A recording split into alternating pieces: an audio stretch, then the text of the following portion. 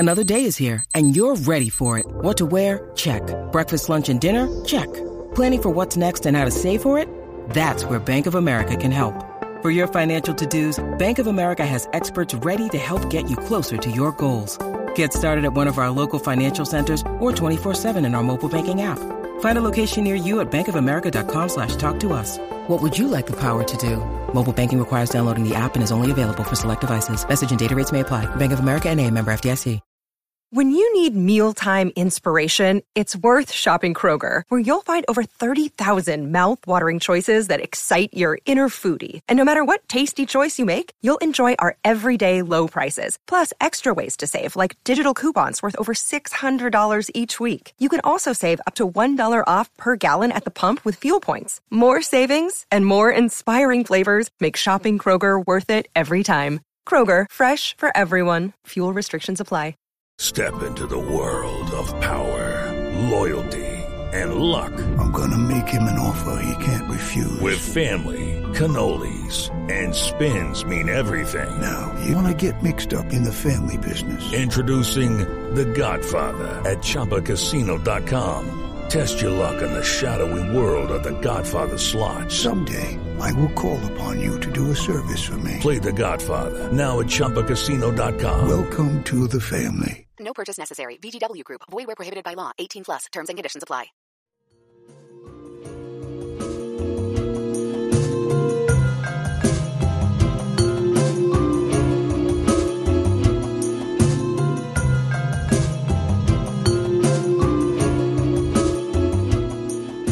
Greetings, troubled listeners, and welcome to the Troubled Men podcast. I am Renee Coman, sitting in an undisclosed location for a very special Troubled Men podcast, Alex Chilton birthday version.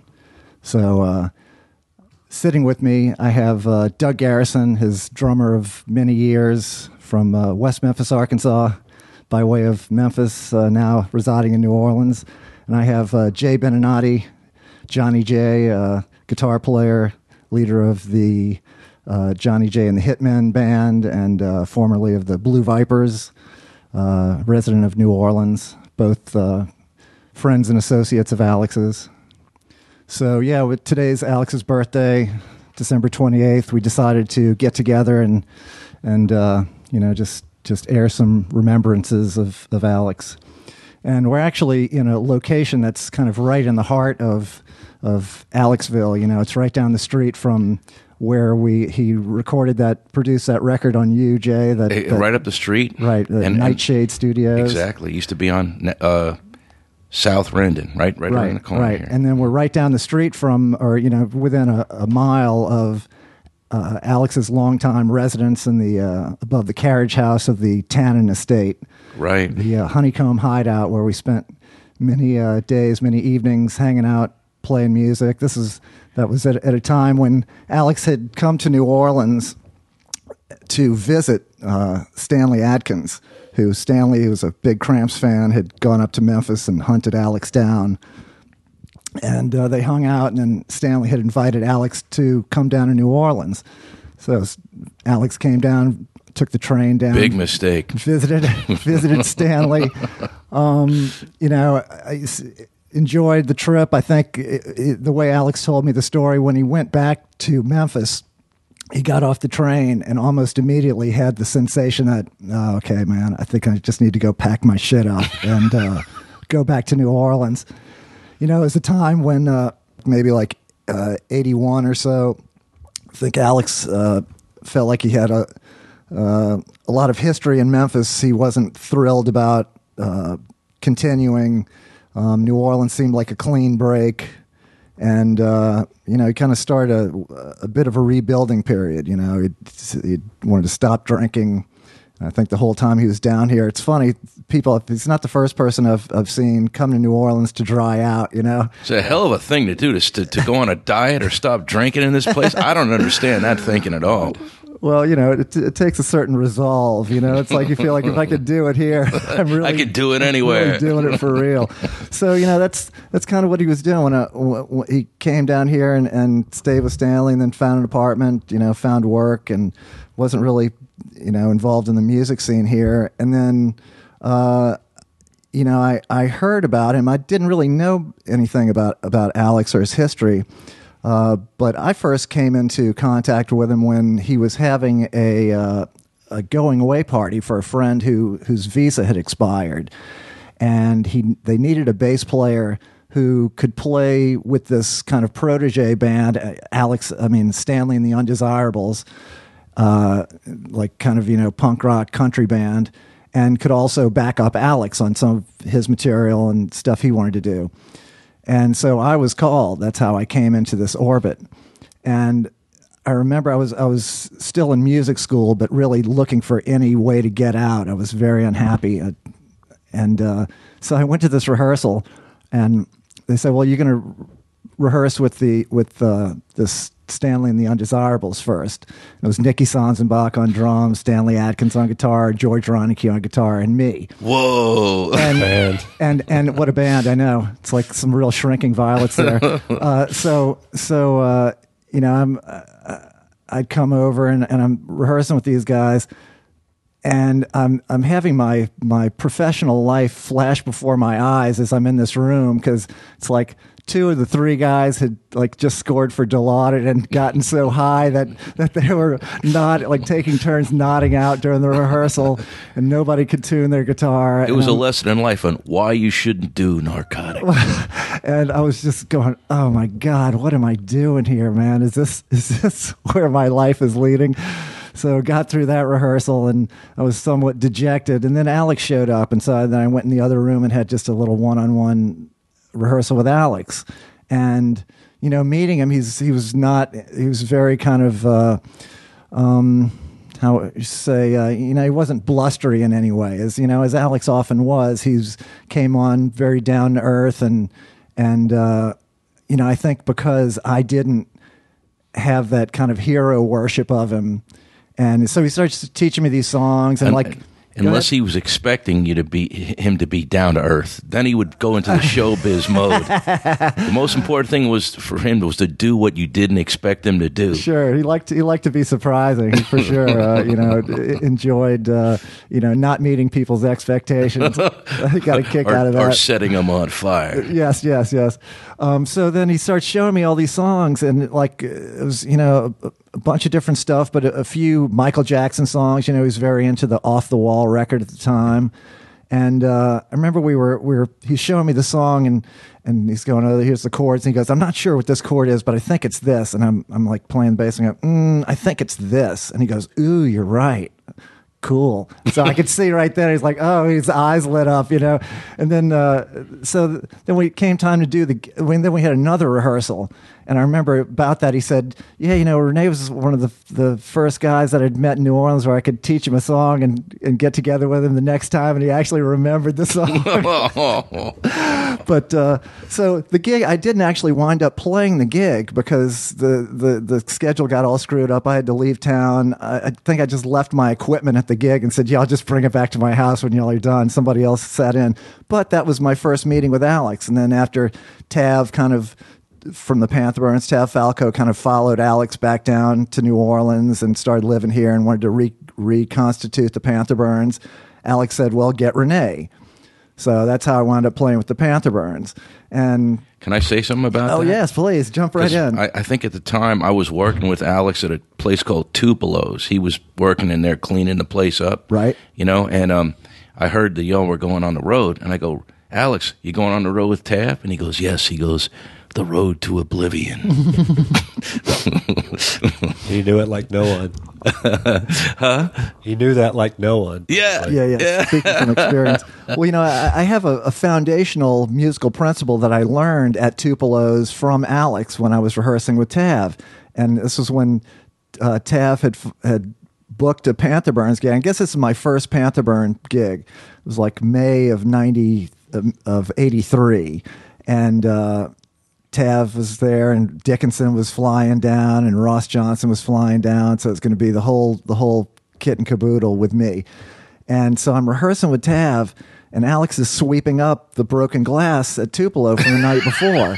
as we're doing this. Can I say something about that? You can say whatever you want. Alex was the only person I ever saw that looked dignified mopping a floor. Oh, yeah. He still had an air of you know what I mean? Yeah, absolutely. I never saw him do that. He had an air of charisma while he mopped the floor. Yeah, well, that's the thing. Alex came down here, and he wasn't going to be. He was always operating on his own terms. Alex didn't give a fuck what anybody thought about his decisions, and that's a theme that runs through his life. In fact, with our friend and an inspiration for all. Oh yeah, absolutely, man. No, I mean, so many things that he said or did that I think back to, and I, for better or worse, I take those as a rule of thumb. I've based a lot of my decisions on those. But yeah, he didn't care, like like a song that he thought was really cool. He didn't care if everybody else thought it was the most uncool thing ever, like Casey and the Sunshine Band. He genuinely liked that. A lot of people think, oh yeah, Alex was being ironic. He was not being ironic. Well, the thing about him was he had this way of looking at a song.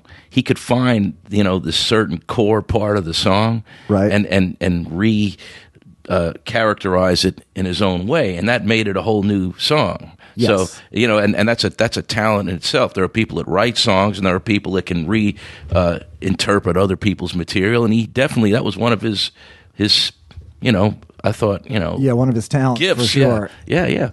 Own it, yes. Yeah. And finding strange cover material, that was Tav's department too. Tav used to unearth stuff out of the vaults too, and they seem to exchange a few things, here and there, Oh yeah, they were definitely sympathetic in that regard, of the mining of past artifacts that others may have discarded as useless, And they reanimated them. Yes, reanimate them, absolutely. So Alex is sweeping up the glass, and Tav is playing these songs with me, and I'm trying to play 12-bar forms, and Tav's adding beats and dropping beats like he does that hill country style, that I was not familiar with. And Alex can see me getting really frustrated and freaked out, and he walks over and he goes, "Look, Renee, forget everything you know about music and just follow Tav." I don't know about that. And well, no, that's the only way to approach it, man. That's the only way you're going to survive. It was and funny. It worked. It was funny. One time, there was a guy named Rocco DeRubies. I don't know if you met Rocco. He was from Bensonhurst. He came in town to play drums. I remember. Yeah, right? I remember Rocco. And he was all into like the swing era stuff, which actually hadn't come into vogue till like another 10, 15 years. But right. There was a band called Freddie Bell and the Bell Boys that were kind of stuff like that, right? So he goes to Alex and Tav. They were over at Kathy B's house on Barone Street, and Rock goes to him. He goes, "Hey, you guys do any swing?" And Alex goes, "No, we're hillbillies."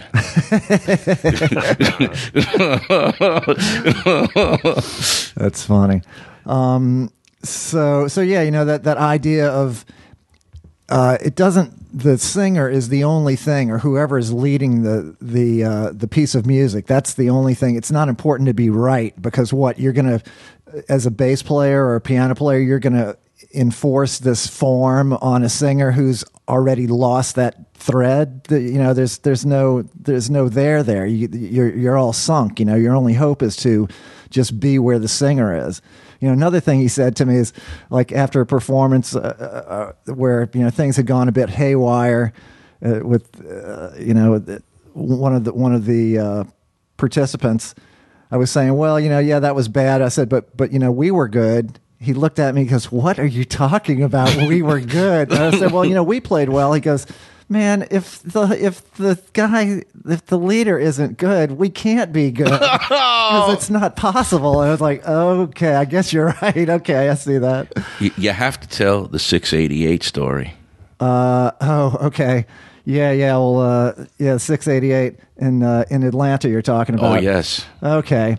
So just jumping ahead here, I'm on the road with the Panther Burns. This was actually the first trip I went on the road ever with any band, and And this was the following summer. So I played with Panther Burns, started playing with them in May, and then this is like maybe July. And the Panther Burns have been hired to open for The Clash on 3 or 4 of their southeastern dates. We're playing like Vanderbilt, Knoxville, somewhere else. I can't remember. And then we had some club dates around it. So this might be the last date of the whole trip. And we're playing at the 688 Club in Atlanta, and it's full house, and the Panther Burns are up there. And, we get a big introduction. Tav hits the stage, and he plays a chord on his guitar and realizes that he's in open tuning, and he really wants to be in standard tuning. So I think the band is already playing at this point. No, maybe we're not playing. So then Tav starts retuning his guitar. This is, of course, before the days of tuners or any of that. So he's retuning by ear through the PA system. It's just coming out loud as can be, and this is before the first tune. It's before the first tune, right when the guy gave him the big intro. Yeah, the big intro, and then we're up there, and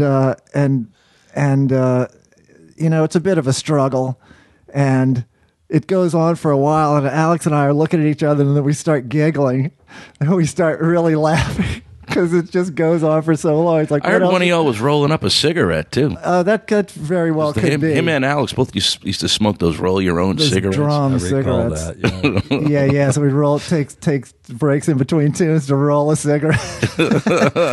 But we're cracking up, and the owner of the club comes over and stands on the side of the stage, and he starts yelling at us. He goes, "You think this is funny?"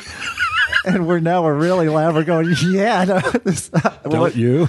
Don't. How is this not funny? God. I got to say this about Tav, in the spirit of I don't know, whatever spirit, full disclosure, some kind of spirit.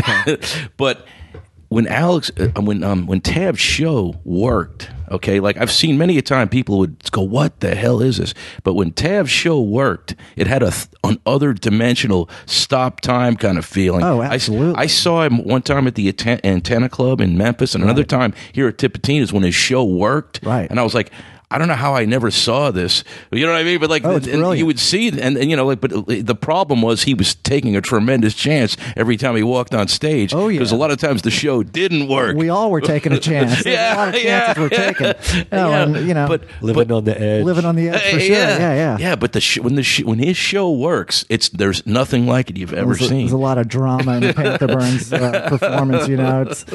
Alex would say something about that music that you hear that it seems like they might not only will they possibly not make it to the end of the song, they might not make it to the end of the measure. that was so interesting, that was so compelling to Alex, and that's an aesthetic that he transmitted to a lot of people, including me. It's like there's something really beautiful in that kind of fractured it's a very fragile. Yeah. And he was always looking for those moments when he recorded records too. Yes, which was a little new to me.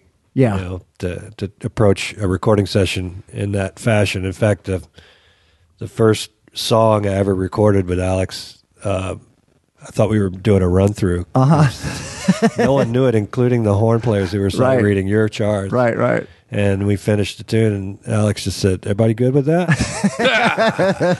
Did he have the horn players isolated? I think so. Yeah, we had all three of them. But he kept it. He didn't change a thing. That was his strategy. See, because the last sessions I did with him, he put the horns in the drum booth. He took the drummer out of there, put it in the room, put the horns in the drum booth, so they were isolated. Because they played it too good. Well, yeah. It was like that. He goes, if we don't like what they play, we don't have to use it. Absolutely. But it was like that, So then, went out and played all these dates with Panther Burns, and Alex and I got real tight, and came back, and we'd he was still working like at the Asplin tree cutting company, like Eddie B. I don't know how. Look, I don't know how he. This is something I did that one day. Eddie talked me into doing that one. I go, one day is all most human beings can stand at doing that, especially if you have a hangover and you're putting tree limbs into a wood chipper. The chipper, that is the way. That is like Auschwitz or something. That's like, you know what I mean? Like it's like I'll tell you what you want to know, please. It's deadly work. I always tell people there's no part of being on a tree cutting crew that's not deadly. So Alex was the ground man, and Eddie B was the cutter, and then Paul Crotwell was the third man. He was the foreman. Those three guys would go out and work. So, and then Alex would come home, and I would meet him at his house on Barrack Street. Did you have to climb that tree? For a while, there was a tree by his house. You would have to climb the tree because the guy that had the house had this dog. Oh, the dog would chase you down. Yeah, I remember jumping on top of the car to get avoid the dog. So to get to his place, you would have to climb that China ball tree to get to the second floor there to get in his house. Oh, yeah, I never did that, but I do remember having to take refuge on the top of that old DeSoto or whatever it was when that dog came out and wanted to rip me to shreds. And Alex would hear the dog bark, and he'd look out the window and go, "Oh, hold on, I'll come get you." He'd just shoo the dog away. But that dog. I remember that dog. Yeah, man, that dog's vicious. But what was I saying? I'd go meet him at his house, and like Alex didn't even have a television set at this time, but he had like a Stanley's Farfisa organ and a set of drums from Stanley and guitar amp and about like 20 of his favorite records and a thrift store record player. And he'd play favorite records of his 20 for me, certain things. Oh, you got to hear this track, and then we'd play instruments. We'd switch around, like playing along to the record and then playing just without the record, and just goofing around, man. Just two kids. It felt like I have some of that stuff on tape of us doing that. It was so fun, man. We'd spend a few hours until it was time to go to bed, and then I'd leave, and I'd go back to where I was living, and so then one day I come over, and he goes, "Hey, Eddie didn't show up, and so he got fired. So I got promoted to be the cutter. You want to come take my place as the ground man?" I was like, "Well, that sounds interesting. Sure, why not?" And I think the two of us lasted about 2 months together on that job. We were cutting trees off of high tension power lines along the river in Laplace, and so Alex now had to get up in the cherry picker and get close to these power lines to cut the limbs off of them. And you get so close that your ear would brush against the leaf of a lit up branch, and you could feel that buzz. You can light a cigarette off of it. Yeah, it was crazy, man. And I was down there chipping all that stuff, and the thing about the chipper is, it's like in Jaws, when the guy says you can't hold the ropes with a closed hand because the shark will take it too fast. You won't be able to let go quick enough. Well, it's 110. If 110 will hold you. If it's 220, it'll throw you. But 110, that's why they always tell you when you touch a live wire, you always do it with the back of your hand, right? Because it'll hold you. Well, I'm just talking about the chipper itself. It's like when you're bringing a branch in. You can't hold. You have to have open palm, because when that chipper grabs it, it's going to yank it so fast it will yank you in behind it if you have a closed hand on it. Yeah.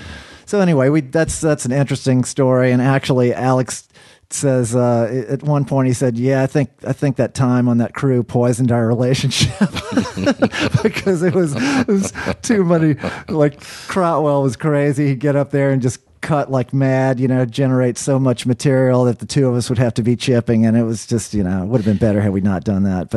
But so then we got fired from that gig, and then we wound up playing at Papa Joe's through Dawson Braden. I had one of y'all's old song lists he gave me. He was so proud of that from gig. The Scores. Yes. Yeah, he was proud of that gig, and I thought, what do you think about that gig? And he goes, it's wonderful. He goes, because nobody knows who you are, and they come in, and either you're good or you're not good. So it's instant, gratification, you know what I mean? Validation. That's what I wanted to word. It was instant validation, and so he actually was, and he told me that somebody from the Beach Boys that he knew. Yeah, I think actually, what was his name? Bruce Johnson. Yeah, was so name? Walked in and he yelled in the microphone, "Hey, Bruce!" And then Bruce didn't know who he was. Right. Hey, you want to? Did he ever tell you the story about getting sent out for groceries by Charles Manson. But Charles, he Yes. didn't know. Yeah. Yes. Oh yeah. Should we tell that one? Sure, that's a good story. Yeah. He was apparently on tour, and it was out in California, and he was at the Beach Boys' house, and Well, he was good friends with Dennis because the Box Tops had done a lot of dates with the Beach Boys, and Alex and Dennis had become good friends. Right. So and so these women that were at the house sent him out for groceries, and he said, okay, so he comes back. This is what he told me. And he came back, and they said, "Oh, Charlie's not going to like this. You forgot the milk," and he didn't know what the hell that meant. So this is what he told me. He says that later on he was in England, on tour in England, and he saw in a paper machine Manson murders. He goes like, "Holy shit, that's that guy that was at the house." Yeah. Yeah, well, the way Alex told me the story, he said he was going to the store to get some cigarettes and stuff, and as he's leaving, he goes, "Hey, I'm going to get cigarettes. Anybody else need anything?" And Charlie's like, "Yeah. Here, get all this." And he's looking at a big grocery list, and Alex is like, "Well, no, man, I'm not going grocery shopping for you. I wanted if you wanted any, like a 6-pack of beer or something." So he didn't get it, and then later on in that same visit, they were playing music, and people were playing guitars, and Charlie Manson said to Alex, "You play the drums," and Alex goes, "No, man, I don't play the drums." And Charlie looks at him real seriously and goes, "You can play the drums." Alex said he got a little freaked out. I was like, "Well, I don't know. I just said I don't." But he said, then he kind of decamped after that because he said, "I got a bad vibe about those people." That guy was perceptive. Yes, very perceptive. That guy was floating around.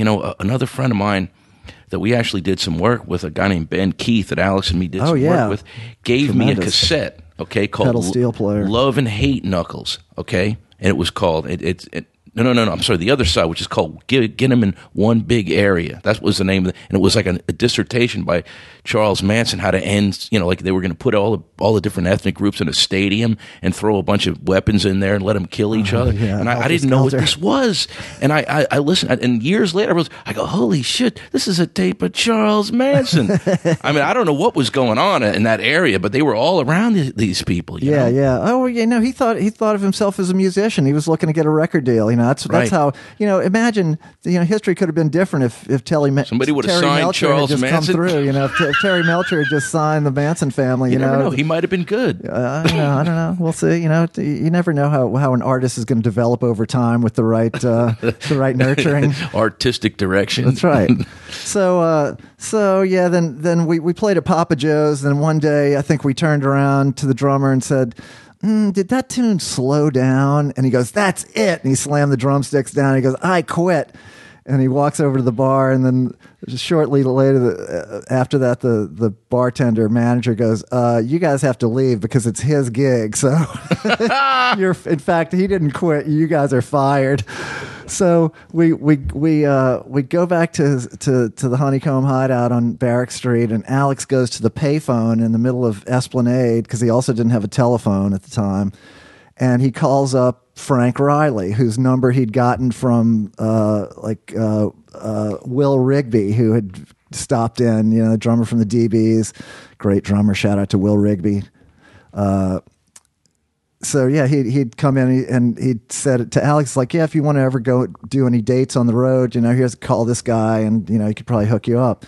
So Alex calls Frank Riley and he goes, "Hey man, you think you could book me some shows in the Northeast in New York?" And that's how we wound up going and doing that first thing. That was the first tour y'all did with Joey Torres. Yes, Joey Torres playing drums, and we went up there and played Danceteria and maybe like CBGB and a few dates that on that trip, and then played like Chapel Hill in North Carolina, and Cat's Cradle, a bunch of things like that. And then, but before we actually went on that trip, we had a gig in Memphis to do, and we were still at this time playing Panther Burn gigs. We'd go up. Tav was back in Memphis, and Alex and I would drive up to Memphis and do Panther Burn gigs at the Antenna Club, and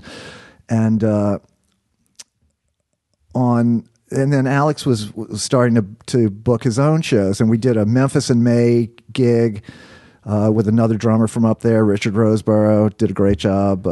Memphis Horns were there, sat in, played a few tunes with us. That was pretty cool. But then there had been a William Eggleston opening. The great color art photographer had been commissioned by Vanity Fair, I believe, to photograph Graceland. So then they had an opening of all these beautiful color prints, and Alex was invited to the reception. He brought me, and Finest Newburn's trio is playing, and we're looking around all these beautiful photographs, and I'm going, God, man, listen to that drummer. He plays really good. And he goes, oh, yeah, he does play really good. I was like, we should go talk to that guy on the break. And so I took a break, and we went over and talked to Doug Garrison. That was me, apparently. That was you. You know where I used to see Doug? I used to play at, what's that place? Huey's. Yeah, Huey's. I used to you're going play way back there. Huey's on Sundays. They had a Sunday night gig where if you were on the road, you could play on a Sunday night there, and they paid a guarantee, which the guy was so proud of because it was a reasonable amount of money, unless, to a certain extent, but he was so proud of the fact that's what he paid everybody, including Robert Cray. That was Alex's old drummer, right? That was Thomas Boggs, the original, or one of the original Box Tops. Right. And he was so proud that he paid Robert Cray the same amount of money after he had won the W.C. Handy Award or something. Yeah, right. But the thing was, we would go there. The gig was Sunday night, and Doug would always be getting off the jazz gig. You had a jazz gig there, right? I was a jazzer back then. Yeah. Including the night that you guys heard me. I was playing bebop tunes with brushes. But y'all thought it would work. Well, you just had you had that kind of Vodakovich like fluidity to your playing. It just seemed like you were just playing with such a deft touch, and whatever it was that we heard you play, I knew that you could play anything. I could just tell, or I figured you could. Try to serve the song. Yeah, man. Yeah, and so we went and talked to you, and I think Alex might have said something like, "Hey, man, you want to go out and work real hard and make no money?" and you went, "Yeah, that sounds good. Sure, why not?" An interesting thing I remember about that particular job. Finest had a handler, this lawyer named Irving Saki, who took him around, and for some reason they were late to the gig that night, and it was Brooks Museum, kind of a high profile gig, and we might have even been wearing tuxes and stuff. Okay, and they came up and they were really nervous, like, you guys got to start playing. It's time. He said, well, it's a trio and the piano player's not here. And they said, we don't care. Play some music. So I looked at Errol, the bass player. I said, let's play Body and Soul or some ballad. We played ballads for 15 minutes with just drums and bass. I saw Max Roach do that. Oh, really? Yeah, at the Jazz Fest. No, he did have a sax player, but there was nobody playing any chords. Right. Just a bass player and drummer and a sax player. Oh, cool. So, if you had had a sax player, you'd have been good. Yeah, but we didn't. No. So it was half notes on the bass and brushes on drum. So at that point, we, Doug, we rehearsed together for a gig in Memphis and played that gig, and the Antenna Club, the Antenna Club, yes, and that went so well that after that New York trip that we did without you, we decided, well, let's see if we can get Doug on full time, and so that led to us, you and me backing up Alex for, 4 years or something, and you continued on with him for another 6 years or something. Yeah, I think the last thing I did was probably that record that was released in '95. But I was playing with the Iguanas at that point, right? Since '93, right? But continued to work with him a little bit as alongside his other drummer Richard Dworkin, who came on to do most of the road stuff. When I would play the New Orleans gigs, and Richard would play the road stuff because I was on the road with you guys a lot. Right. So, but on that New York trip the first one we did, we ran into this photographer that worked for Patrick Mattei of New Rose Records, and while we were there, the guy got Patrick on the phone and put Alex on, and they talked, and Alex had a deal to make records for New Rose at the, after that conversation. So that wound up being Feudalist Heart. So surf music. Some people didn't get the joke, right? But right, exactly, surf music with an E. We went in and had Jim Spake and Noki Taylor and Fred Ford playing as the horn section. Great horn section right there. Yeah, it's very, very deep. An interesting thing, I remember when he was setting up that first record date, we were somewhere, Missouri or someplace, at a Denny's. And Alex wrote his contract on a napkin. Yeah. For Patrick about retaining U.S. rights and stuff. Right. I was pretty impressed because that was my first time on the road with you guys, or even knowing you guys. Right. It's like, wow, I just wrote that contract on a napkin. Yeah, and we would be. I mean, this is in the days certainly before any kind of GPS. I mean, we wouldn't even have maps a lot of times. You'd have like a map that would take you to a certain. Certain proximity to your gig. And I remember stopping in a coffee shop and getting a newspaper and looking up the club, looking up the listing of where you're playing to figure out where it is, because you don't have paperwork on anything, and then asking someone, well, how do you get to this place? And them explaining to you the directions to the club from where you are. So we'd get to towns and might have called someone up and made arrangements, or might just be looking around to see, what kind souls would, offer us accommodations. Pantherburn style. Pantherburn style, yeah. And stayed with a lot of cool people. I remember we stayed with like Joe Sasfy one time, who, a great writer. Played with all kind of, stayed with all kind of wild people. Stayed with the Cramps one time out in L.A., That's right. Slept on the Cramps floor. Good times. I got the sofa. You got the sofa. Yeah, well, you were the new guy. We were trying to break you in easy. Like, we always brought our sleeping bags with us. Oh, and we traveled in a 73 LeSabre that Alex had gotten as payment. That brown car? That brown LeSabre. I remember that thing. That Alex had gotten in trade from Stanley Atkins as payment for producing a session on Stanley. But it came with a bad transmission. So when we were going to go on the road, it was like, well, we needed a car. And Alex goes, well, I have that car, but it doesn't, needs a new transmission. So we borrowed $400 from my grandmother and got a new transmission for that car. And, we paid it back. Those are the days when you could pay $400 for a transmission. No kidding. Yeah. Was that $2,000 now? Or something? You got to sell a kidney to get one now, man. Yeah. But, so we would ride, and for maybe a year or so, the radio didn't work in the car. So we would just sit in silence. It also didn't have a driver's side window. By the time we had you on the road, Doug, we had bought a window. But when we were first driving up from New Orleans to do those Pantherburn gigs, Alex had a motorcycle jacket. And whoever was driving would put the motorcycle jacket on because it would be so cold, with the wind blowing on you through that open window.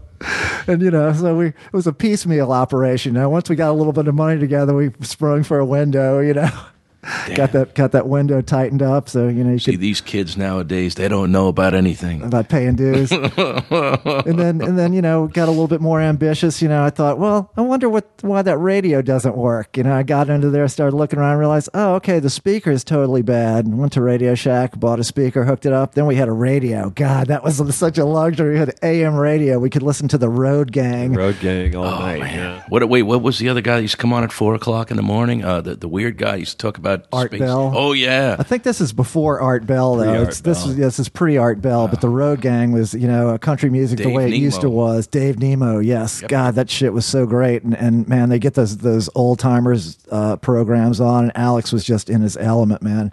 Alex had such an encyclopedic knowledge of all this music, man, and he had a memory. That's one thing. Like, if I don't play a tune for a while, I'll forget it, man. It escapes me. But somebody can mention a song to Alex that he knew 20 years ago and pull out his guitar and play it exactly right with all the weird chord changes that aren't in the standard version that he learned off the record. You know what I saw him do one time. I was in the studio one time and I said, one of my favorite songs is All the Things You Are by Jerome Kern. Sure. And he sat down and picked out the changes, and anybody who knows music knows that's pretty complicated. It's got 3 different key changes, and he figured out all the changes. He sat there and worked it all out, and then he goes, "You know what this is?" He goes, "This is Autumn by Vivaldi." There you go. Yeah. You know, the guy. You know, the thing about him was he would, out of nowhere, you'd think, "What the hell is this guy? Why is he famous?" And then he'd do something out of nowhere that would totally astound you. You know what I mean? Oh, Say, man. well, that's why. Look, he's one of the few people I've run into people like this, you know, on a handful of occasions where somebody sitting in a room with you can pick up a shitty guitar and start playing and singing a song, and it just immediately changes the barometric pressure in the room to where you're going, oh, fuck, this is for real, man. We're in the presence of greatness. Yes, this isn't somebody playing a song. This is someone who is just totally present and, you know, so transcendental. Yeah, and Alex had that quality, man. That's why people loved Alex, because even though he was somewhat unassuming, he possessed that ability to transcend it. Well, I guess I ought to tell the letter story then, huh? Well, I don't know. It's kind of amusing, you know. It's funny, yeah. I had this band called the Blue Vipers, and he wanted to get up and sing the letter with us, right? We were, you know, like a rockabilly band. So he gets up, and we did some strange version of this song. You know, it was like, I don't know what the heck it was, but then I'm walking around the crowd, and I hear some guy, you know, I really used to like that song, and that guy really fucked it up bad. And I was, you know, Jay, he would have thought that was hilarious. No, he would have loved that. Yeah. He would have definitely been tickled. Yeah. But you know, I just the idea that Alex was asking to perform the letter with you sounds a bit apocryphal for me. You know, it sounds, but you know, there you go. Just, you know, what was his calling card? You know, well, it's his go-to. Okay, all right, I can see that. Yeah. You know, this reminds me in that film that our friend from Memphis is making on Alex right now. There's the trailers up on YouTube, and there's this one little clip where this journalist. It's like right after a gig or something, backstage at some festival, it looks like, and this journalist goes, Alex, are you trying to be puckish on stage? And you see Alex as the wheels turn real fast, and he's about to rebut it or engage the guy to refute it, but then you can see the switch clicks in his mind, and he goes, yeah. Sure. Yeah, you like know, you're beneath me even engaging. If that's what you think, then sure. You know, the interesting dichotomy of the man was, though, he despised when people sort of like, you know, looked at him as some sort of a historical figure, but at the same time, when it was at the right moments, he embraced it. Like one of the last times I spoke to him, he had done some festival gig in Illinois or somewhere, and some girl asked him, he called me up to tell me this, and some girl asked him for his autograph, and he said no. He just said no. And so she said, and of course, you know what she said? She says, my cousin is a publicist, and you're through in show business around here. And he just thought he was just laughing. He thought that was totally hilarious. Now, another time, we were riding around somewhere, and he goes, why does everybody always talk about Frank Sinatra? I think I'm every bit as good as Frank Sinatra. And I go, Alex, you've had your moments on vinyl. I'm a fan. You know? So there was times, you know, it was just like, you know, but that's the thing about him was every time you thought you had him pegged, he'd throw the curve. Yeah. You know? Pretty humble all in all. But he certainly didn't suffer journalists who presumed to know stuff about him when he knew that they were very shallow in their research. Oh! He put you in your place pretty quickly. I think we have to mention the Alex Chilton dark sense of humor. Oh yeah, well, briefly, there was a guy. Okay, we were. I was up in Arkansas, right, and there was a guy that was in this band that was like, you know, he had like about 4 or 5 wives and, you know, dozens of girlfriends, and he was crying about, you know, his last girlfriend broke up with him, that he was running around on his 4th wife with, or some kind of thing like that. He goes, Jay, I'm only 1 drink away from putting that 38 in my mouth. And Alex goes, you should have said, pull over. There's a bar. I'll buy. I'm buying.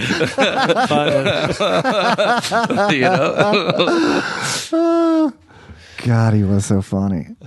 Yeah, hanging out with Alex, like that's the thing. If you were in the circle, there was no place better. It was just so funny because you're taking a piss out of everybody else around you, and it's just like the warmest, coziest spot, as long as you're on the inside, That's the thing. It took me a while to realize is like if you're there, it might just be a matter of time before you're one of those other people. Your time will come too, son. But God, it sure was fun when you were in there, and it was all good humor. There was nobody that made you feel more special or more engaged. Well, now that's another thing you have to say about him. Like he never thought anyone was a lesser mortal than himself. No matter who you were, if you were a derelict on the street, he would talk to you and he would know your name within a very short amount of time. He would know your name. Start asking you your birthday. He would ask you your birthday. He would ask you something about your family history, and he would always remember it too. Right, when he'd see that person, he would know the person's name, and I know something about him. Right, you remember what your card was. Yeah, it's crazy, man. The book, right? The ephemeris. I was a 3 of clubs. Yes, I was the king of clubs. Right. And then and his whole thing with the astrology was not just what your thing was, is what the intersection of your thing with his. He'd say because whatever his card was or whatever his his whole layout. Because that was what the aspect of that he was really interested in, is the intersectionality of it. Yeah. He asked me when I first met him. You were the right card too? No, I'm talking about. He asked me what year I was born. I'm a Taurus, but he said what year. And I told him, and he said, the year of the monkey. He said, I'm the year of the tiger. The monkey likes to ride the tiger's back and mock him. Yes. I remember him saying that. It's so funny. I'm a monkey too. I'm comfortable now. Just remember the monkey is an enthusiastic achiever, but is easily frustrated. Okay. All right. I like it. I'll remember that in my later years. Yeah. Oh man, so God, we sure do miss Alex. It's interesting though. Like I ran into him on the street about like 6 weeks before he passed away, and I hadn't seen him for a year or so before that. And mine and Alex's relationship, it varied at times. He was always happy to see me, but it seems like I was always able to say something during the course of the conversation that would remind him of why he didn't like me, or why things that he didn't like about me, and then he'd sour on it. But he always was warm the next time. And on this particular occasion, I was coming out of a gig on Frenchman Street, and he's just walking down the street and surprised to run into each other. And I swear we stood out in the street with all my equipment there. We talked for like 45 minutes, man, just caught up on all the shit. And he was really happy and really positive and really sweet and smiling and joking. And during the course of that conversation, I'm saying, yeah, you can't pick up a Rolling Stone without seeing you guys name checked. And he's wincing harder. And I go, I know you don't want to hear about this. He goes, no, I don't. I don't want to hear about you shaking his head. No, I don't want to. I said, you hate when anybody talks about, something about you in the press. He goes, no, I was like, I should know better because that's Renee. So again, very funny. I have to say the day he passed, okay, we were doing a session at the time. We were working on some recording. And that day, we were off that day, and I went out for a walk, and I'll never forget because it was St. Patrick's Day, and I ran into one of my neighbors. There's a field of clover out by the bayou here, and she had 2 4-leaf clovers, wow. Not one but 2, and I had never actually seen one in my life, and she gave me one, and I got home, and that's when my bass player called me, and I go, what? And I actually didn't believe it at first. I called several people because there's some pretty sick people out there. And I thought, is it really true? But there I was. I had St. Patty's Day, and I had a 4-leaf clover, and I don't know, it seemed like a kind of if he was going to go out, that seemed like an appropriate way for him because he brought such good fortune into my life. Well, I must say, I don't know. I wish he was still here. Oh, we all do. But like I said, he was above and beyond what the man was a Southern gentleman. Oh yeah, and you know, very erudite. You know, Alex was a total autodidact. You know, he dropped out of school to go on the road with the Box Tops, but you know, read constantly, had all these varied interests, and retained all this stuff. You know, it could talk about a million different subjects. Yeah, he's an impressive and character. he couldn't understand why people thought Sinatra was so impressive. Well, you know, I actually like that came up. The subject of Sinatra came up early on, and me hanging around. I think we were listening to like "Strangers in the Night" or something, and I was bemoaning, you know, how it was kind of schlocky, you know, and he looks at me and goes, "Man, I think Sinatra just got better and better." You know, he said the same thing about Elvis. You know, like if you bring it, it's like, oh yeah, Elvis was so great. It's got, you know, Elvis just got better and better, man. You like the late period. Yeah. Fat and dying Elvis, yeah. Suspicious Minds, played it many times. Yeah, well, even like that last big hit that Elvis had, "You Were Always on My Mind." Yeah. He loved that. You know, a good song. It's a great song. You know, when we were playing with the scores at Papa Joe's, we would finish that set, and we'd often walk back to our cars because, you know, we'd park at meters and stuff, you know, so we'd go by this Hustler bar, the Roundup, that he liked to go to because they had a great jukebox. And it was a, you know, weird Hustler bar, which super kinky, so that was just fun to be in, you know. Fun environment. Alex liked to, you know. I have to say something about that place real quick. Go ahead. He wanted to go in there one time. I go, Alex, why do you want to go in this place? I mean, it's a bunch full of transvestites and weird looking people. And he goes, because they have the first Ricky Skaggs album on the jukebox. Yeah. And I go, okay, all right. So he goes over to the jukebox. We get a round of drinks. He goes over to the jukebox, and they had taken it off the jukebox. Okay, he goes, we have to leave now. And we got I don't want to say over the air what he yelled at these people, but I was surprised we didn't get set upon. Wow. You know, he was so angry. Really?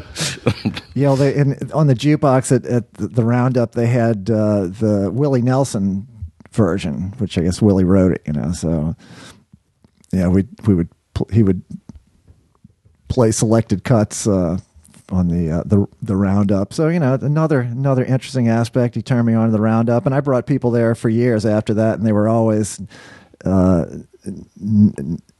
never less than impressed. Brought Mark Sandman there one time from Morphine, and he goes, this is a cool place, you know? Like, I know, it's weird, right?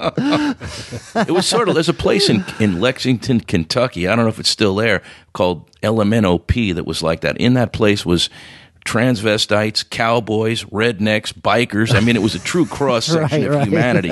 It would make your head spin to see who was in that bar.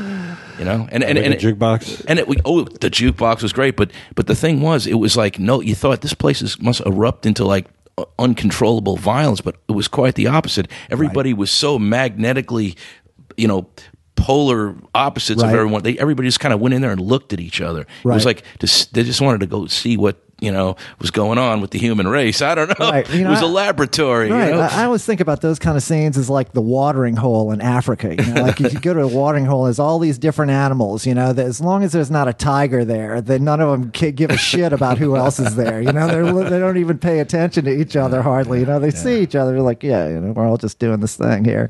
Yeah, you're thirsty too. Yeah. So getting back to you on the road with Alex, Doug. You know, we did many tours of the U.S. You know, we did some camping tours where we partially camped. We did tours of Europe where we were robbed. I can't say for sure we were robbed, but we were robbed by somebody. We always contended that it was an inside job. That we won't mention any names, but I was there when our tour manager made a very strangely timed stop at a gas station. What was it? A phone booth? Well, at a gas station in Germany, and he brought his flight case, hard side briefcase that he carried all the money in. That one time, if you recall him, he had a set of handcuffs on the thing, and he would sometimes handcuff that case to like something permanent, like a radiator or a pipe or something. One time we walked backstage and he had it handcuffed to a coffee maker. It's just like a portable coffee pot. It was like, well, that's not going to do much. But just to give you an insight on this tour manager. So the guy, we stop, and he not even to get gas, he brings that fucking case in with him, and I go in to like get a candy bar or something, and I witness him put the case down in the phone booth inside of the gas station, then make a frustrated phone call, then come out and yell at the German-speaking German proprietors of the place in English, loud English, have a fight with him. And I'm just watching this like, what the fuck are you doing? We already thought the guy was a fucking weirdo for all this strange stuff he would do. And then he storms out, and I just follow him out. And then about an hour later, he goes, "Where's the case? Oh, wait, where's the case?" And he goes, "Oh, I must have left it there." I'm like, well, now that you mention it, I did see you bring it in there. You know, how could you bring a case in, put it down on the floor, full of money, and then walk out? You know, and it just, the more we thought about it, the more it seemed like, okay, this guy's been calling his compatriot tour manager who's on the road with another tour every few days and keeping in contact with the guy. And then suddenly he leaves, he does this drop of the suitcase in this place. And it was a whole mess, man. That wound up blowing the whole tour up, because then we had to, and also, of course, our passports were in that case. So we had to then go to like a police station or something on the border embassy in Amsterdam. Yeah. In Amsterdam, and get new passports issued for the two of us. And then we made an executive move and started collecting all the money ourselves and bypassing the tour manager, and then the booking agency showed up a couple of days later and basically stole the van and the equipment and left us sitting in a hotel lobby in Utrecht, Holland. That's right, with nothing but our suitcases. Oh, and they even had our equipment. And then they called us and said, well, look, we split. We're taking all the shit back to England. We left your guitars in such and such a place. I don't know, it was a few blocks away. I can't even recall, but they still had our stuff, and they just offloaded it and stuck it there, and we had to go get it. And then we finished the rest of that tour by train. And that was all the money that we saw from that tour, was what we got the last week. The last week, collecting. Wow. Crazy, man. Crazy times. So they basically jacked the tip jar on you. Yeah, but it was like, several $1,000s. It was like a big ass the tip tour jar. money. Yeah. But it was always exciting. So it's never a dull moment. Memorable, shall we say? Yes. And we finished the tour by train, and all the dates were good. And we came back. It was actually much easier to do it by train. Well, yeah, and then that guy was out of the way, who was always a pain in the ass. So and then I played with the band for some time. I don't know, maybe 6 months after that, and then I left the band, and you continued to play for years. Now it's funny. I recently saw this videotape of us playing at Maxwell's in Hoboken. Right, yeah. This gig, and it's a well done video. And first of all, it's hard for me to listen to myself play in those days, because my concept was so different than what it is now. And there's a lot of shit that I do that it makes me queasy. It's just like, oh, Renee, we shut up, for Christ's sake, Jesus Christ. And Alex never said don't do that. I mean, he always encourages, like, in fact, when we were learning all that Big Star stuff, if you recall, he'd say, oh yeah, here's a song we should know, because fans are going to want to hear it. And we go like, he'd go, here, I'll teach it to you.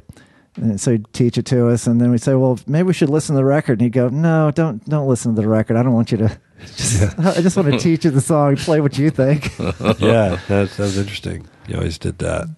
And frankly, I didn't know who Big Star was when I joined the band. And like I mentioned, I was kind of a jazzer at that point. I had sort of dropped out from listening to anything but, fundamental bebop music, piano trios and stuff. Right. For several years. And so when he contacted me to play with him, I actually knew his father. His father was a piano player. Sydney. Yeah, Sydney and I worked some gigs together with a big band in West Memphis, of all places. Crazy, man. And I was living in Memphis, but there was a little, like a cafeteria in West Memphis. We'd go over and 20 guys would go over there and play for $5 a piece. Right. But it was all really cool, older guys. And Right. Sydney was one of the guys that kind of took me under his wing. He really had some great jokes, man. Yeah.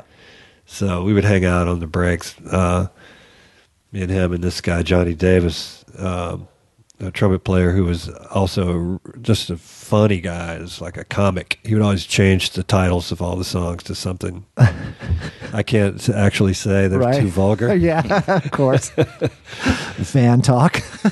But I think that's one thing that impressed Alex was that it actually called up Jim Spake after y'all offered me that tour, and Jim said, "Oh yeah, Alex is really cool. You should do that." Yeah. So all I knew was it was related to Sydney. Right, you know? right. So I think that kind of helped my position, that I didn't really, not only was I not starstruck by Alex, I kind of didn't know who he was. Right. Well, yeah, and that's how you had the best chance of connecting One of the reasons with him. he liked you. Yeah. Well, there's something, there's a way that when you get a certain amount of fame, you see people will look at you, like people that don't know you, but they recognize you and they think they should know you, or they look at you like They food. feel like they know you. They look at you like prey. There's a look they get in their eyes, and it's not fun. It's gross. And people that have had it a lot are super sensitive to it. They can tell when someone's looking at them objectifying them, and it turns them right off. And people that treated Alex like that, he was just as likely to turn and go, "Why don't you suck my dick?" or something really vulgar, something He had really an instinct offensive about it. Yeah. Whereas if you didn't come on to him like that, he would talk about everything and totally be super warm to you. Yeah, one of the nicest guys I ever knew. Yeah, for sure he could be, and also so anyway, getting back to my story of the Maxwell's gig. So in this videotape, there's no water on stage, and I'm getting parched, and I start. You can see me telling Alex off mic, "It's like, can we get some water up here?" And he goes, "I don't know. I don't see a waitress." And I was like, "Well, maybe we could get somebody to help us out." And he goes, "Why don't you ask him?" So I get on the mic and I start talking, and when I heard this, I was like, "Oh fuck! I swear I sound exactly like Alex. It sounds like I'm doing my best impression and really good impression of Alex." And I got the chills when I heard this earlier this year, and I was like, "Oh fuck, man!" It's like, God, that was the best thing that could have happened. I was losing myself in the orbit of Alex Chilton at that time. I really was. I feel like I was losing my identity. So it was quite healthy for me to have some separation there. Worked out well. But you continued to play for years and made a bunch of records and up to about 95, I think.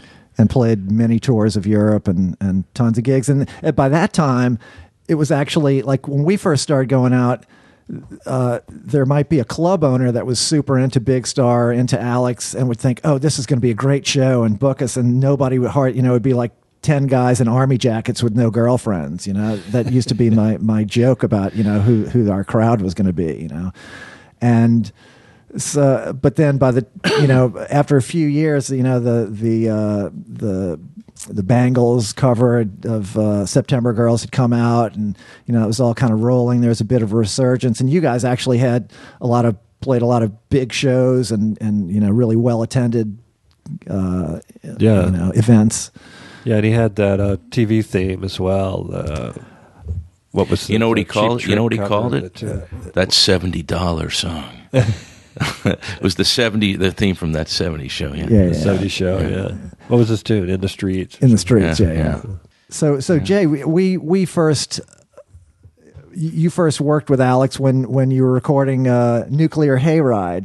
That was the first. Actually, not. The Blue Vipers recorded a demo, and the way we did it was he walked in. He goes, we were kind of tuning up, and we were going to warm up. He goes, no, don't play anything. He goes, okay. And the guy turned on the tape machine. Goes, play, and we actually did 4 songs and maybe a take or two, and that was it. And I said, wow, and that was the actual That was the actual first thing we ever did. Oh, okay. Now, was Bobby Brennan the bass player? Yes, in that band? he What a was. fucking bass player Bobby Brennan was, man. Jesus His Christ. son now lives here. His son, Really? he's gone. Bobby's gone, and his wife is gone. But his son, Bobby Brennan, the third, Okay. lives here in New Orleans now, and he's a drummer. And Oh, he's okay. studying at UNO, and Oh, I good play for some him. gigs with him sometimes. I mean, I remember seeing Bobby Brennan the first time. He was playing guitar, and it might have been like at the Tulane Rat or something, Ratskeller or something. And he was playing guitar, and I thought, oh, okay, he was singing. And then I heard, oh, he's going to go out on the road with this rockabilly band as a slap bass player. I'm like, what?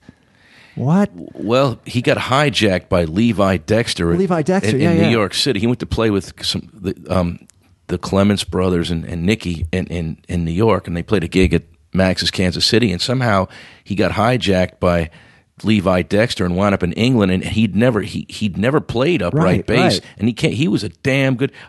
He was, look, this guy could pick up anything, and on top of that, he became a Mercedes mechanic. Huh. I mean, look, if you could be talented guy. an A mechanic, right, is one thing, but they said there's an A mechanic and then a Mercedes mechanic. Okay. And so I mean, he was one of these people. He I don't know what he could just do stuff out of mechanically nowhere. minded. Well, he wound up becoming an incredible slap bass player. I mean, so rhythmic, man, so strong. I was just totally blown away when I saw him play. I was like, oh, fuck, man, this guy's a fucking monster. He had the And bionic hand. And you guys had a great band, man. The Blue Vipers were so smoking, man. That was a great time. So, okay, so that's the first time when you worked with Alex. And, Alex had the Cramps pedigree, and certainly a very super thorough and deep knowledge of rockabilly music and, all Southern roots music. And so that's how he got involved with Stanley and working on all that stuff. And then so years later, right, we're talking about Nightshade Studios a couple blocks away. You guys,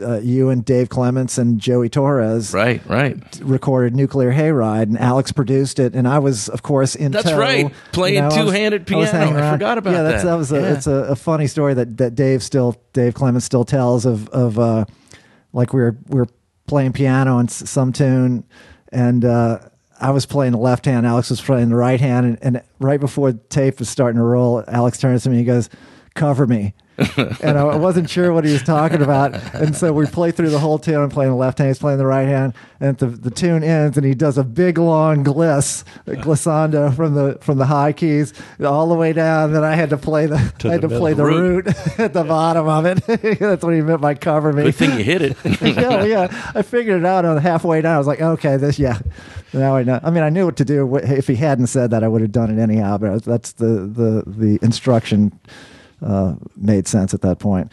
So that was a cool record, and that came out really well. And Alex's style of production, a lot of times he'd just lay back. He'd lay on the sofa, and like I remember another session I was doing with him years later. I think it was another Stanley session.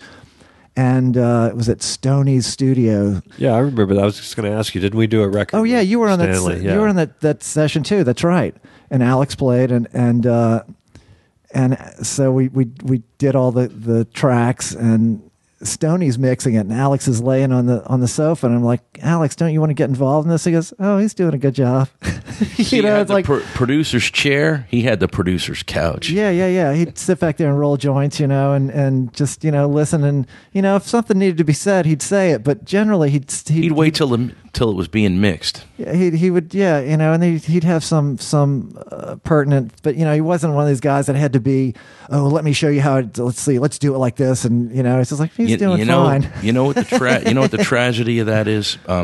You see, the stuff we were working on right before he passed, he was actually going to produce this record. I mean, I was making demos for him, and he was like, listening to the songs, going, that one's okay, no. He was picking out the songs, and he said he was talking to me about how he wanted me to sing the songs. Oh, okay. And he was there when we set up the studio. And he was actually going to produce it, he was going to be real involved in the whole Phil thing, and it was Spector like, and I thought, man, this is going to be a totally unique experience, and so that was, but it didn't, as Alex was unpredictable as he was, that was his. Yeah, he zigged farewell. when we zigged when he thought he was going to zag. Yeah.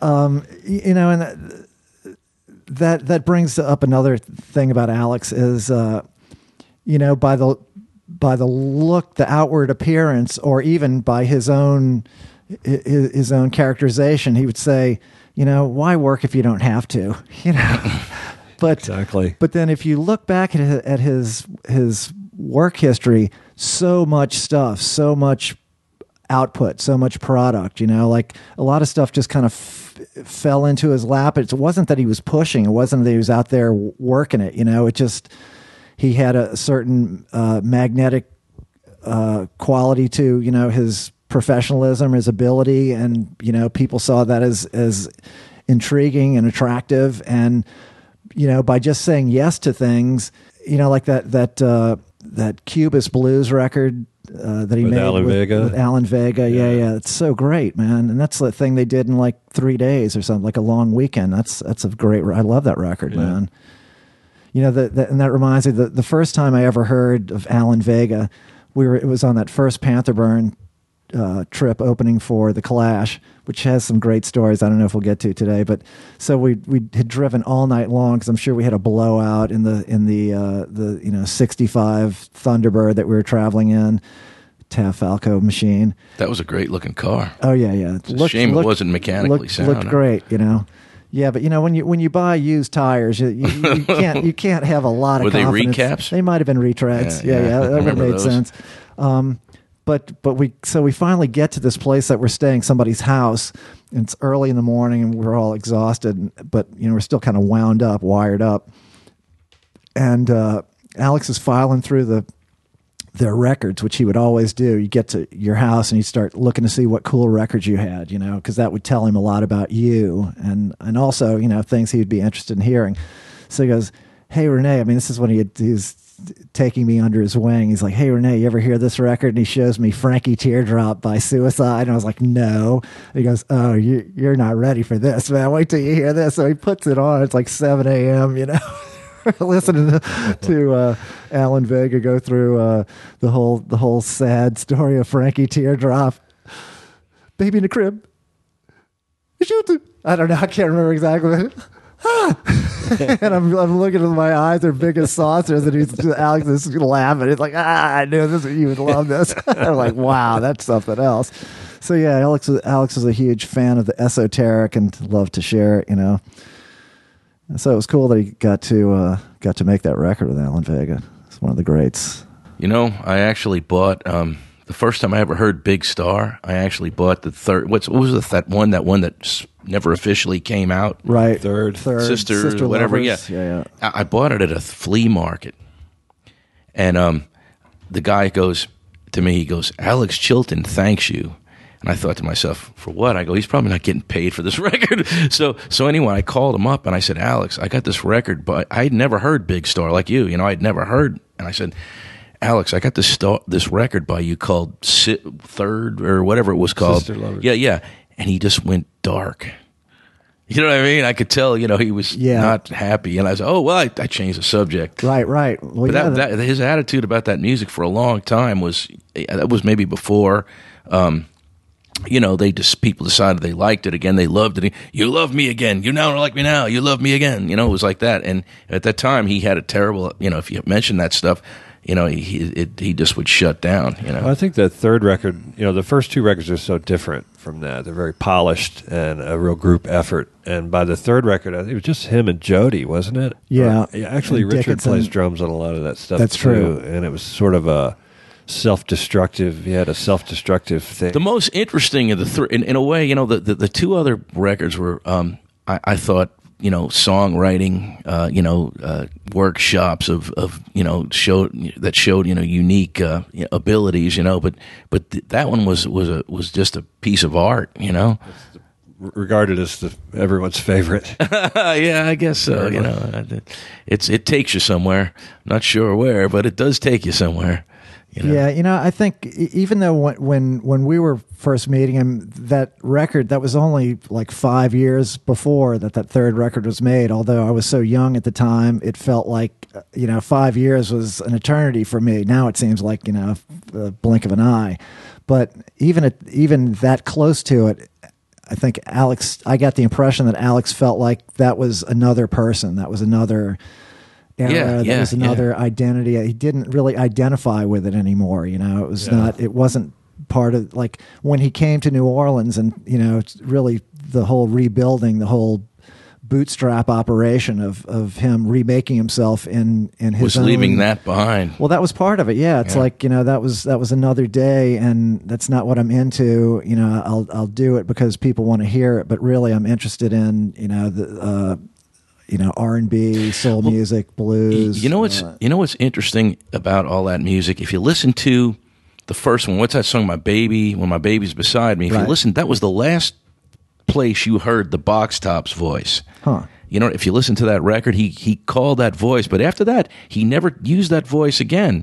And maybe that's where he left the Box Tops, Alex Chilton, okay. and everybody was expecting him to do something else. He was still considered to be some kind of a pop commodity or a commercial commodity, and maybe the industry had expectations, or people had expectations about him, and he wasn't sure he wanted to fulfill them. Right. And well, you know, he enjoyed actually doing those oldie shows where he would go and do. Yeah, that was later in life. Though. Later in life. Yeah. And I did a couple of gigs, Box Tops gigs with him, and interestingly, he never used the Box Tops voice. Yeah. No, it didn't. It didn't. You know, as far as I know, it didn't exist anymore. As a matter of fact, didn't somebody actually create a phony Box Tops band, a manager that owned that name or something like that? Yeah, and he had a singer that sounded like Alex used to sound like, and everything like that. Yeah, but I never heard him use that voice ever. You know, again. You know, at the time he actually sang with the Blue Vipers. He actually sort of alluded to that voice. Yeah, but he didn't. And you know the funny thing. I don't know if I'm hallucinating, but I was in this club one time uptown, and is there an outtake? Does an outtake of the letter exist? I don't know. Because I swear, maybe I'm hallucinating, but I thought I heard a different take of it where his real voice kind of peaked out a little bit. You know what I mean? And he was using the Box Tops voice, but then his actual voice kind of snuck out at there. It was on one of those wires services, those wire in musics, and I interesting. I maybe it was an out of body spiritual experience, but I swear I heard that. Well, you know, I do recall that there was a guy that would periodically hire Alex to do these to re-record those things. So they would. It was maybe that's what it was. So they would, and he would go up, and I can't remember the guy's name, but he would put together a studio band, and you know, totally redo the song and get Alex to do it again. So it was a way to get around the mechanical, you know, the master ownership. You know, it's like licensing, right. You know, there was two. Talking about the oldie shows that he loved doing that. He liked Freddie Boom Boom Cannon. Oh yeah. In fact, he had a picture of him in his house. Yes. And I asked him about you know, some of the people, and I said, and it was like yeah. And I asked him about you know, Tommy James, and he goes, Tommy James, he was all mobbed up. And right not long after that, I was just listening to a late night radio program. It was Tommy James. He's like, my new book, Tommy James, The Mob, and Roulette Records. Yeah. You know, but I lost my train of thought. Well, you know what I was thinking about, like as far as the Box Tops voice. I remember Alex talking about like that subject. He said, you know, when I was a kid and Dan Penn, or you know, he said sometimes Dan would like tell me how to sing every single line of the song. That's where Aeroplane came from. And he said, if I didn't do it, he would keep me there until I did it. And he said, eventually I would just acquiesce. I'd just give in, you know, because I would get so exhausted. I'd just get so browbeaten. I would have to do it. So, you know, that wasn't necessarily by choice that he was doing any of that. That was somebody else's. That was Dan Penn's vision. So, yeah, I think that contributed to his disillusionment with that period. You know, it's like, well, this isn't me. I'm being forced to do something I'm not comfortable with. And, you know, I guess that was kind of a recurring theme. You know, he didn't like it the first time it happened, and he became more sensitized to it as time went on, you know. Yeah, by the time we started playing with him, he was completely, I'm going to do this my way or nothing. Yes. And some people liked it, some people didn't like it. Right. He didn't give a fuck either way. Yes. That wasn't the important part. Well, you know, another little clip from this movie that the fella in Memphis is making is Alex talking directly to the camera, and he goes, you know, people have been telling me that I'm wrong for so long, and it turns out I think I was actually pretty right about a lot of stuff. So, you know, he felt pretty gratified that in spite of people going, no, Alex, you know, you should be doing this. No, he's like, you know, I don't think I should. And then in the end, he's like, nah, I think I was right. Yep. That's David Leonard, by the way. David Leonard, yes. Shout out to David Leonard doing a wonderful film.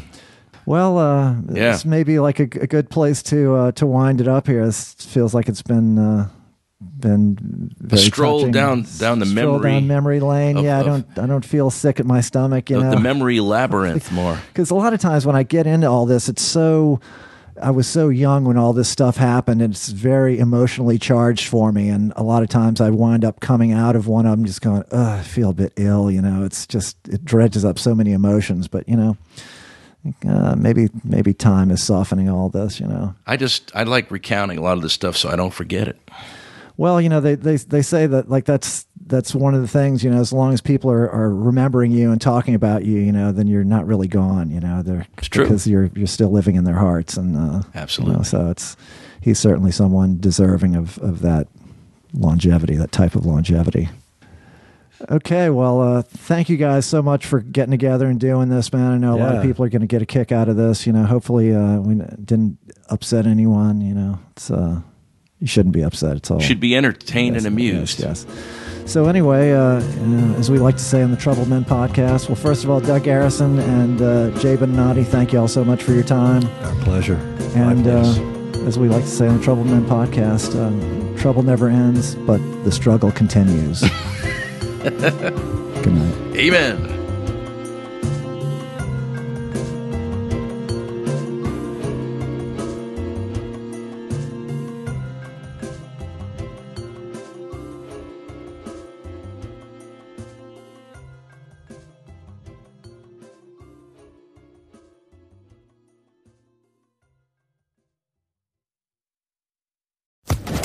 Social Podcast Network. Hey guys, it is Ryan. I'm not sure if you know this about me, but I'm a bit of a fun fanatic when I can. I like to work, but I like fun too. It's a thing. And now the truth is out there. I can tell you about my favorite place to have fun. Chumba Casino. They have hundreds of social casino style games to choose from with new games released each week. You can play for free anytime, anywhere. And each day brings a new chance to collect daily bonuses. So join me in the fun. Sign up now at ChumbaCasino.com. No purchase necessary. VGW Group. Void where prohibited by law. See terms and conditions. 18+.